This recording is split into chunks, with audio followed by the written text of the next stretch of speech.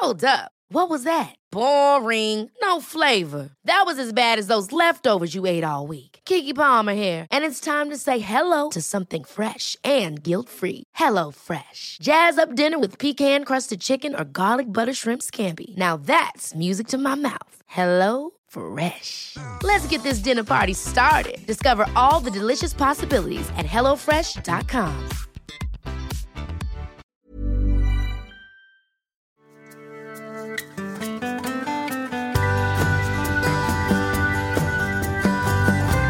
Hallå vänner, då är det dags för podd igen. Och just idag så sitter jag står faktiskt ensam i poddstudion idag. Men jag tänker inte att vi ska vara ensamma för det nämligen. Utan jag tänker vi ska ringa lite gött folk och kolla hur de har det. Och sådär va. Och det är som sagt, vi är inne i juli nu. Och rent teoretiskt sett så har jag semester. Men eftersom jag är egenföretagare så jobbar jag ju bara med annat under semestern så att säga. Men det är helt okej så. Jag hoppas att ni har det bra där ute. Och sådär. Och jag tänker vi ska höra av oss till en god gubbe som har varit med förut. Han jobbar som psykolog. Och det gör han i Uppsala. Och precis som att det är många som följer mitt Instagramkonto så det är även många som följer hans Instagramkonto. Så vi ska se om vi får tag på honom här. Häng kvar då. Ska vi se. Tänk om inte han svarar nu. Sjukt pinsamt. Fan vad med. Henrik? Ja, där är han ju. Kolla. Hallå Henke, hur är läget? Jo men det är lugnt. Hur mår du? Jo då, det är full fart. Jag sa precis det till lyssnarna här att eftersom det är semester så jobbar jag. Ja. Absolut så. Henrik Wiman, psykolog, välkommen hit igen. Stort tack. Ja, hur har du det? Jo då. Nej men visst, jag jobbar ju på här nu lite under allas semester och sådär. Jag tycker det är ganska skönt. Jag jobbar ju på vårdcentral som psykolog och det är ganska så trevligt ändå att jobba så här under sommaren. Alla slappnar av lite grann och det är lite lugnare på vårdcentralen med kollegor som går på semester. Ja, just det. Och, ja, det är trevligt. Hur tycker du att folk mår nu när det är sommar liksom? Ja, alltså det där generellt sett brukar det vara lite lägre tryck på somrarna. Att folk kanske antingen prioriterar annat, de kanske känner med sig att de mår dåligt men att de har ju Kroatienresan inbokad och det blir säkert bra efter det eller något sånt där. Så att, eller på resan nu då? Ja. Precis. Ja men visst. Ja. Men jag tror att för många är det märkte jag det tycker jag verkligen man märker kring vårkanten när det börjar bli ljusare att folk liksom känner att men nu är det ljust, nu känns det lite bättre. Ja just det. Ja. Men jag tänker också att det kommer mycket krav då. Ja, många absolut. som mår dåligt för att nu måste vi fixa trädgård, nu måste vi komma i form, nu måste vi. Det är en jävla massa måsten liksom.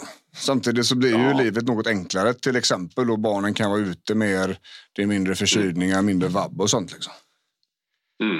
Oh ja. Nej, men det är lite lurigt det där hur man alltid liksom lyckas trycka in allt man ska göra under de 2 månaderna då det är ljust typ. Jag älskar det. Alltså det är ju verkligen så. Jag tänker också någonstans när man lever i ett land med årstider som vi gör så blir det väl också en produkt utav det. Vi kan inte göra vad som helst under november, december, januari, februari liksom. Nej. Det blir visst. Men väldigt intressant grej där faktiskt. För jag har 2 patienter som jag hade innan jag gick på semester nu. Bägge 2 mår bättre. För att de har åkt iväg. Ja. Och då tänker jag så här, vi jobbar ju mycket med utmattning och sånt här va. Och då tänker jag, bara för att man har rest iväg så har inte det besväret försvunnit. Utan det är någonting annat som har förändrat sig. Och Det där tycker jag är väldigt spännande. För det blir ju också en intressant fråga. Vad är det som hindrar dig från att må så här hemma? Där har vi ju antagligen ganska mycket att prata om, tänker jag. Definitivt. Jag tror att, för jag känner ju också igen det där med att många mår liksom bättre när de får komma iväg, komma ifrån. Och det kan ju vem som helst bara uttrycka liksom, att jag måste verkligen bara lämna stan eller något sånt där. Men alltså, jag tänker det ligger mycket i, alltså för hjärnan, den associerar ju allt möjligt med vad som helst. Jag tänker att det ligger säkert mycket. Underbart uttryck. Ja. Den associerar vad som helst med vad som helst. Ja, men visst. Ja, men det är ju verkligen stämmer. Så.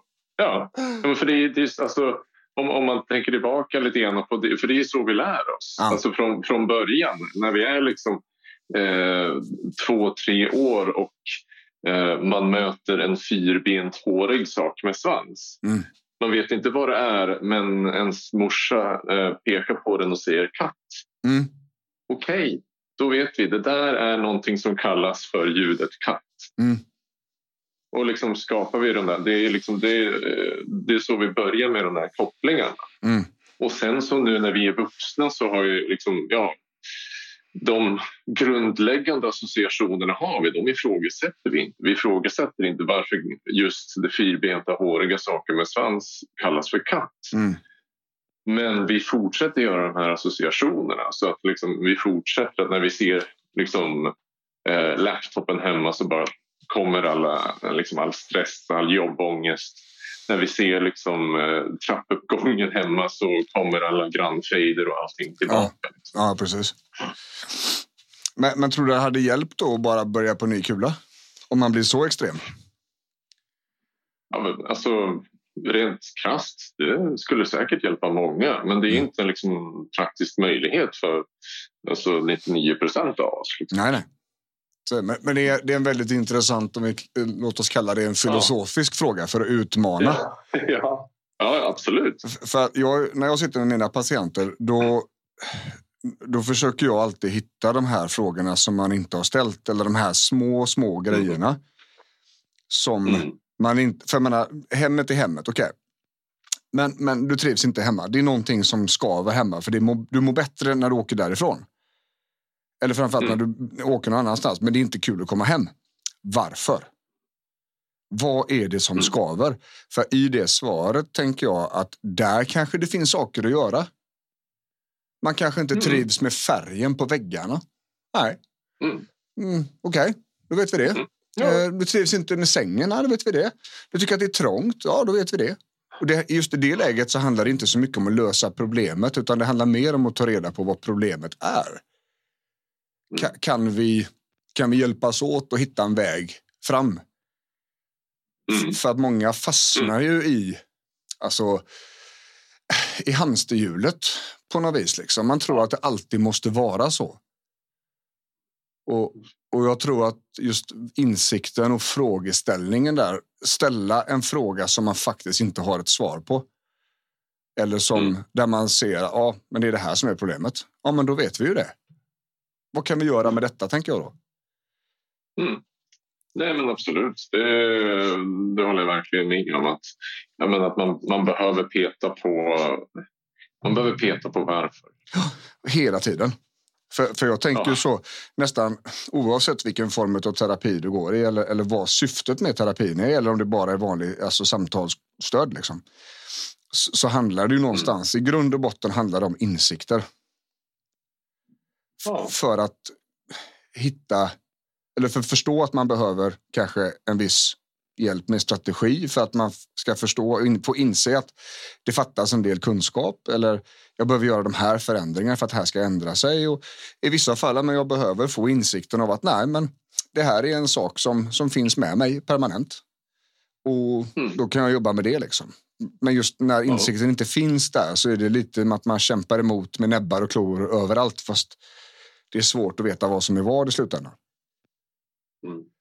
Absolut. Och jag tänker de där insikterna, de kan ju komma på så väldigt många olika sätt också.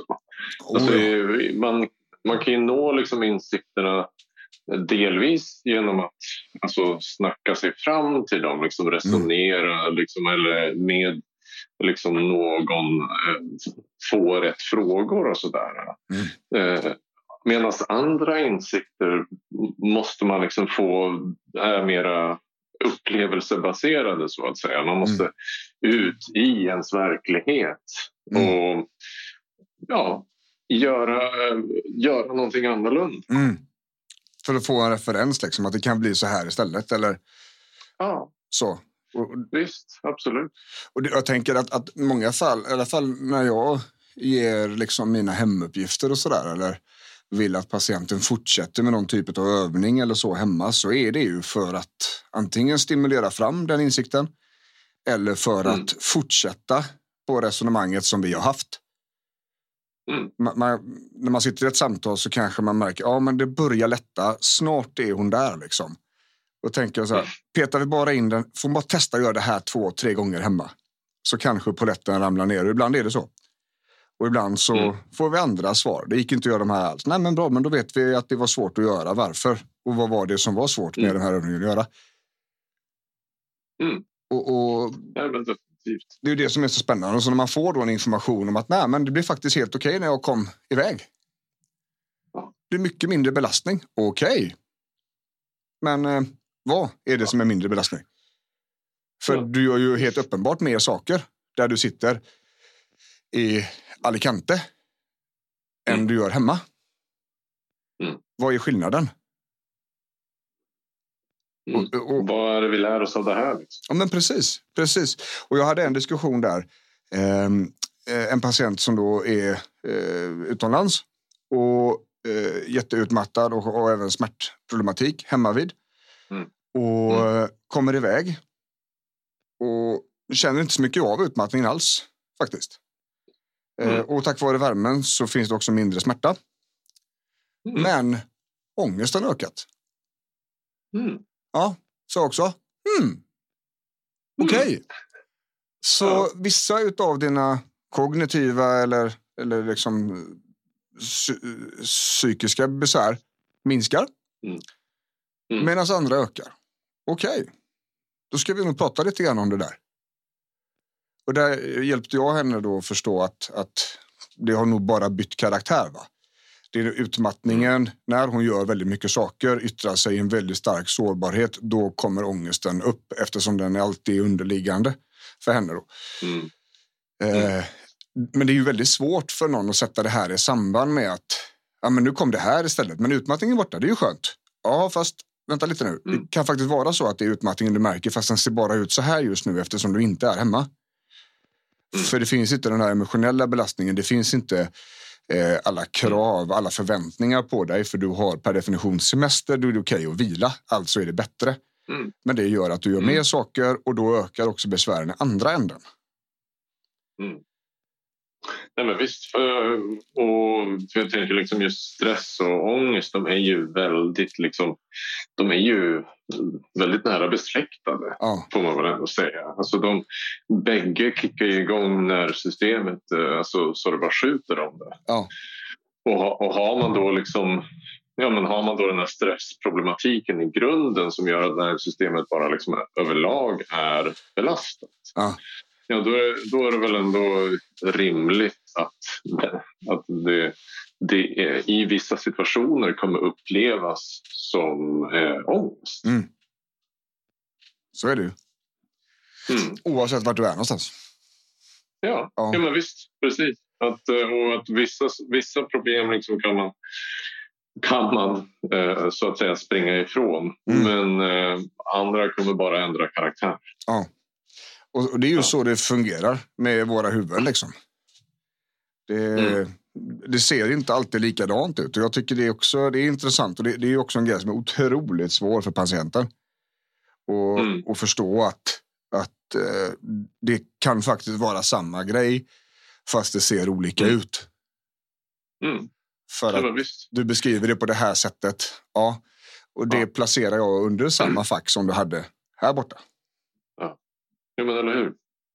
Jag brukar tänka mycket liksom kring ibland när jag har barn som patienter och de upplever ångest, så brukar jag tänka eller beskriva ångest lite grann som en brandvarnare. Och brandvarnare liksom, de är bra att ha liksom, när det väl brinner, som vid stress ofta. Liksom då börjar det brinna och det kommer rök. Ja, men då är det bra att ha en brandvarnare som säger till en att nu är det dags att göra någonting åt det här. Men med ångest är det ju mer liksom, de där brandvarnarna, de kickar ju ofta igång, eller de kickar igång av all rök. Så allting som liksom verkar hotfullt gör att brandvarnaren börjar skjuta och gör att allting bara känns hemskt. Även om det bara är så att man har rostat bröd eller kommer lite väl mycket ånga från duschkabinen eller vad det kan vara. Så, och det är så jag liksom tänker att ångest ofta är. Liksom att det är samma system det här som vi har att göra med stress och ångest. Ja. Men med stress så är det ofta liksom, där har vi en faktisk brand i de allra flesta fall. Medan vid ångest så är det att den har missuppfattat situationen. Det är jättejobbigt, absolut. Och det behöver vi ta itu med och liksom vrida och vända på. Och det är väldigt intressant. För vi använder den här brandvarnaren, den liknelsen även då vid att förklara stress i form av överkänslighet mot stress. Att brandvarnaren ska dra igång larmsystemet för att du ska kunna agera. Det finns ett hot här, va? Och om det här systemet blir lite fucked up så att säga, lite överkänsligt och det larmar för allting precis som du säger. Och vi samtidigt har vant oss vid att vi gör som vi är inlärda att göra när det gäller larmet. Vi ska gå ut, liksom. Ja, precis. Och så sker det där liksom 15 gånger på en dag. Fast vi har inte riktigt förmågan att avstå larmet. För att det är så otroligt primitivt kodat hos oss att när vi känner på det här sättet så är det ett hot på gång. Och vi kan inte bara välja bort att ignorera larmet. Det krävs liksom övning för det. Samtidigt så måste vi ju se över hur kommer det sig nu att larmet gör som det gör. Och då är ju i många fall så är det ju ett utmattningssyndrom då, för hög stress för länge följt av en utlösande faktor skapar kognitiva besvär. I detta så ingår det i stort sett, i alla fall 100% av de patienter jag träffar, att stresskänsligheten är helt galet hög jämfört med hur det var tidigare då. Nej, visst. Nej, men då behöver man ju felsöka. Alltså som man hade behövt göra liksom, hade det varit en riktig brandvarnare. Plocka ner den, titta på den, vrida och vända. Okej, men vänta nu här. Är det här eller är det liksom en reaktion jag ska titta på? Vad är det jag behöver fixa? Verkligen så. Och jag tänker att det kan ju vara ett värdefullt tips till lyssnarna där, att om man känner att man går upp i stress väldigt snabbt, väldigt starkt, får ångest av många olika saker, smått som litet, så kanske det är en bra ände att börja i. Att titta på liksom hur värderar jag hotet som kom liksom. Hur kände jag runt detta? Jag var jätteorolig. Jag fick ångest för att e-postkorgen var full. Ja, okej. Skitjobbigt, det förstår jag, för den blir ju nästan aldrig tom, eller hur? Nej, det stämmer. Okej. Men vad ser vi för hot liksom i själva e-posten? Finns det stora konsekvenser för dig eller för någon nära dig om den inte är tom? Nej. Okej. Så reaktionen till hotet står inte riktigt i proportion till hotets verkliga liksom konsekvens. Nej. Mm. Men där har vi en bra grej då. För att när man säger detta till sig själv, eller kanske till och med skriver ner detta för sig själv, så har vi ju hjälpt hjärnan med en annan tankebana än den vi hade tidigare. Absolut. Visst. Nej, men de där tankarna behöver våra... vi får ju alla de här automatiska tolkningarna av situationer, och man är ju sällan medveten om dem.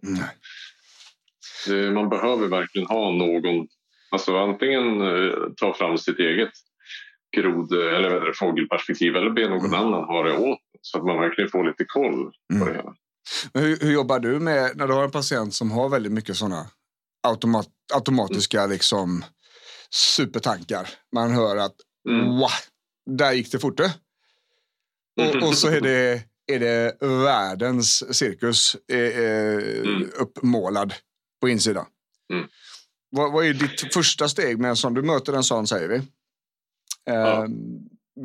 Jag tror kanske vi kan nöja oss med själva just den isolerade grejen. Du hör någon som har väldigt starkt automatiserade tankar. Vad är ditt första steg där? Vad säger du till en sån patient? Liksom, nummer 1. Nu är det så här. Ja. Nummer 1 så brukar då är det ju alltid liksom, oj du, det låter tungt. Det låter som att det är mycket att ha att göra med det. Validera liksom situationen och känslan. Såklart, för det är att få sådana jättemånga tankar, det är tufft. Så att, om man tar det verkligen steg för steg. Så det är alltid liksom så här, validera och normalisera reaktionen. Att det där brukar ju, att det händer ju jättemånga. Det här med att man får alla de här det blir som att tankarna går i 200 av ingenting liksom. Men sen så när man ska ta itu med det då, för det finns ju lite 2 olika sätt att gå när det gäller att hantera tankar, och eller 2 vanliga sätt att gå i alla fall när det gäller att hantera tankar. Och det ena, de utgår ifrån lite olika teoretiska grunder. Det ena är ju liksom väldigt traditionell KBT, kan man ju säga. Och det andra är lite mera ACT, eller Acceptance and Commitment Therapy som det kallas. Premisserna är lite olika för hur man ska närma sig dem. Första steget är alltid att identifiera, lägga märke till att man har tankarna. Det behöver man alltid göra. Och om vi börjar peta in där. Om jag inte lägger märke till tankarna, så vi hör att det här fattas hos mig. Hur skulle du förklara för mig att det här är orsaken till att du måste identifiera och faktiskt liksom bekräfta att du har dem? Varför måste jag det? Ja, men för det är bara ren och skär liksom, problemlösning. Vi kan inte hantera någonting om vi inte vet vad problemet är. Eller hur? Det är ju jävligt enkelt. Ja, precis. Och det köper de allra flesta. Det är bara liksom om man tänker på sitt eget jobb och sådär. Liksom, vi har ett problem som behöver lösas. Det är liksom, det luktar i trappuppgången. Okej, hur löser vi det? Ja, men då tar vi reda på vad orsaken är. Precis. Var ligger skräpet och gömmer sig? Ja, lukten i trappuppgången. Ja. Och det blir också motsatt, tänker jag, att om man då har om man är en person som aldrig tänker på vad man känner och tycker, och att det finns kanske inte med hemifrån att känslor är en normal sak, och man kanske inte har fått öva sig på att uttrycka känslorna, eller man har tryckt undan känslorna väldigt lång tid för att man orkar inte med skiten liksom. Nej, då blir det ju naturligtvis lite svårare, och då får ju vi lite mer att göra med den patienten. Då kanske vi måste börja med förmågan att observera sig själv liksom.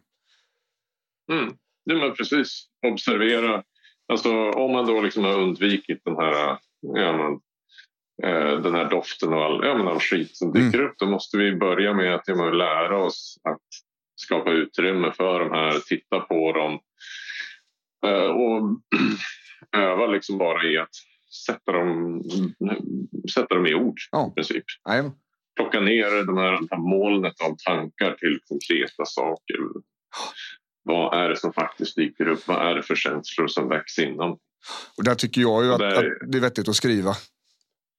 Ja, jag håller helt med. Det är så abstrakt i huvudet. Det är väldigt få människor, inklusive oss som jobbar med det, som klarar av att hålla alla de här puckarna i huvudet på en och samma gång.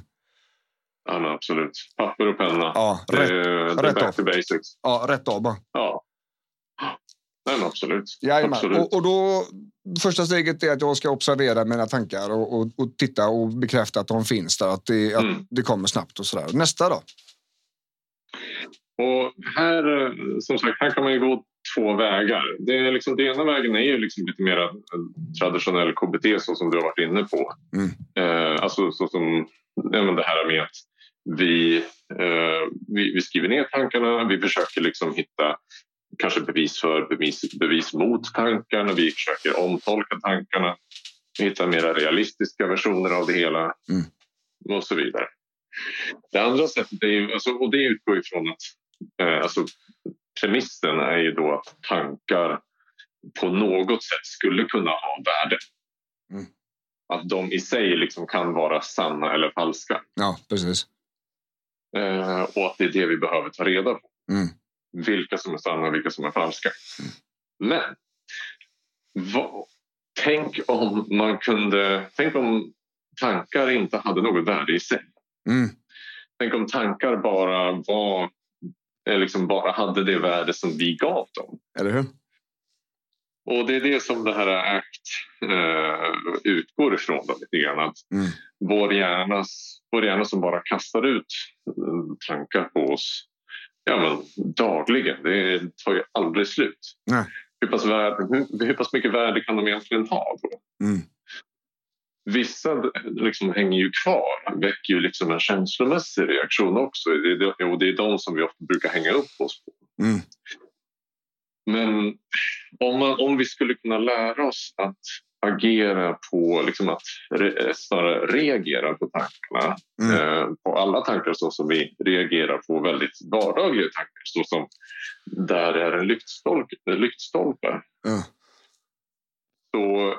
Så har vi mycket större möjlighet att välja vilka tankar som vi ska använda oss av, vilka som är hjälpsamma eller inte. Så det är lite olika strategier. Och de går ju liksom att kombinera, men jag tror det är viktigt att ändå veta att de utgår från lite olika premisser. Nej, och jag skulle precis säga det att min upplevelse är det att kombinationen är effektivast. I alla fall för mina patienter. Och jag tänker så här då, acceptans då som vi pratar om, att det är en färdighet. Det är liksom ett par glasögon, man kan observera hela världen, hela livet. I den acceptansen, i den förmågan att se situationen för vad den är, inte som den var eller som den kommer att bli, utan här idag. Insikten av att just nu är det så här. Och just nu är det här bara en tanke. Det har inte hänt något, det är bara en tanke. Den förmågan är otroligt hjälpsam på väldigt många olika sätt. Så vi har med det som en baktakt, kan man säga. I många fall. Och ännu mer då om vi hör att det finns en väldigt stark icke-acceptans, att vi vägrar förlika oss med att det ser ut som det gör. Vi kämpar emot verkligheten snarare för tvärtom liksom. För att jag tänker så här också, jag som jobbar mycket med utmattning och mycket prestationsångest, perfektionism, krav, lågt självförtroende, självkänsla, mycket alltså andra människors behov är viktigare så här. Det är ju så här att skulden då som ligger bakom de här människorna ofta, inklusive mig själv, den är så hårt präntad att den kanske inte kommer att försvinna.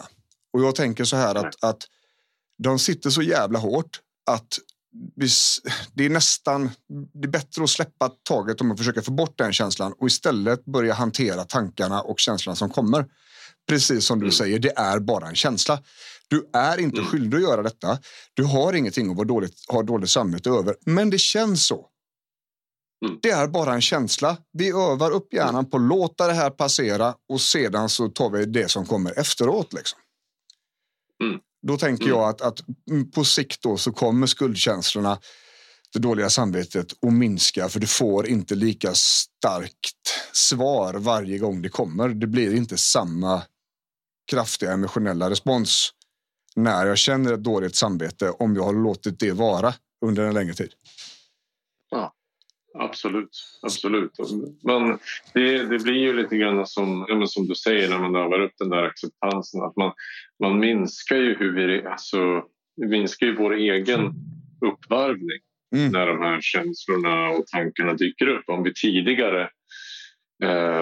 tidigare liksom den där tanken, gud, jag kommer inte hinna med allting. Om den tanken bara väckt en massa mer stress, en massa mer ångest, all den här prestationsångesten, alla de här kraven och skuldkänslorna och sådär. Men om nu då vi övar på att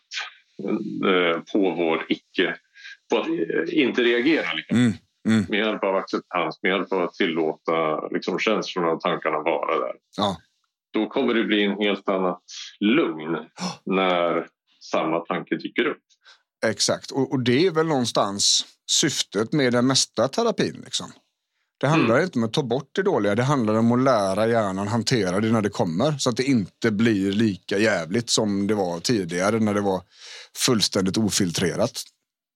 Ja, nej, men precis. Ja, det är häftiga grejer. Ja, det är det verkligen. Så automatiska tankar blir en intressant sak där, och just det här byta miljö, det funkar faktiskt. Det är också intressant att kanske ha med sig. Och nu har du alldeles strax patienter igen. Och jag tänker att vi ska släppa iväg det så du får förbereda dig på nästa. Ja, men stort tack, absolut. Det var riktigt kul att få snacka lite psykisk hälsa här med dig. Ja, men det är samma. Och jag tycker vi ska göra så här nästa gång också, för idag så hade vi verkligen precis ingen aning om vi skulle prata om. Utan jag bara ringde upp dig och så lät vi det bara flöda. Jag tycker att det känns nästan som godast då.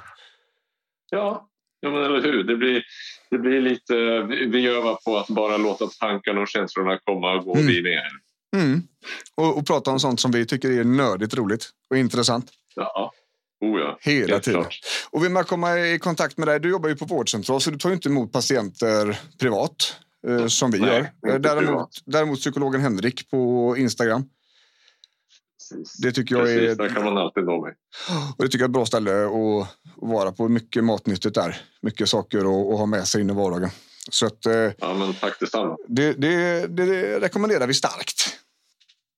Men du, Henke, drar du iväg på nästa patient där, så hörs vi lite längre fram. Jag tänker att vi gör i alla fall ett avsnitt till under sommaren här. Ja, det låter toppen det. Skitbra. Men du, då hörs vi senare. Det gör vi. Ja, ha det gott. Hej. Så där var ju Henke då. Och jag tycker det är lika gött varje gång han är med. Och jag tycker det är härligt att kunna liksom mötas och prata om det vi jobbar med, fast på lite olika sätt sådär, va. Och vill man komma i kontakt med mig, så ett väldigt enkelt sätt är www.bjornrudman.se. Där finns det information om mina terapitjänster, om man vill ha mig som terapeut till exempel. Där har vi också information om kurserna som vi kör regelbundet, som handlar mycket om utmattningsrehab, hur man gör energi, stresshantering, ork, låg självkänsla, prestationsångest och liknande. Lite kortare kurser där som ger väldigt mycket kött på benen. Där hittar vi också information om events och sånt. Vi har ett på gång nu i höst där vi träffas. Där kommer vi träffas på Stenungsbaden 2 och 3 september. Så kör vi 3 föreläsningar där med övernattning och mat och 3-rätters och sådär, va.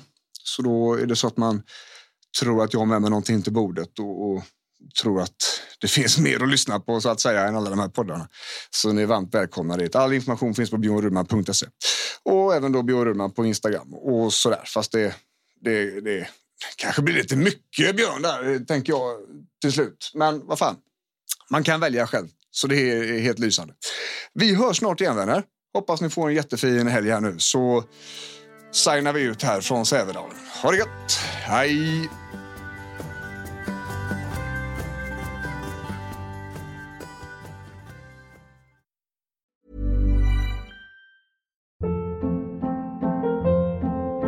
Hold up. What was that? Boring. No flavor. That was as bad as those leftovers you ate all week. Keke Palmer here, and it's time to say hello to something fresh and guilt-free. Hello Fresh. Jazz up dinner with pecan-crusted chicken or garlic butter shrimp scampi. Now that's music to my mouth. Hello Fresh. Let's get this dinner party started. Discover all the delicious possibilities at hellofresh.com.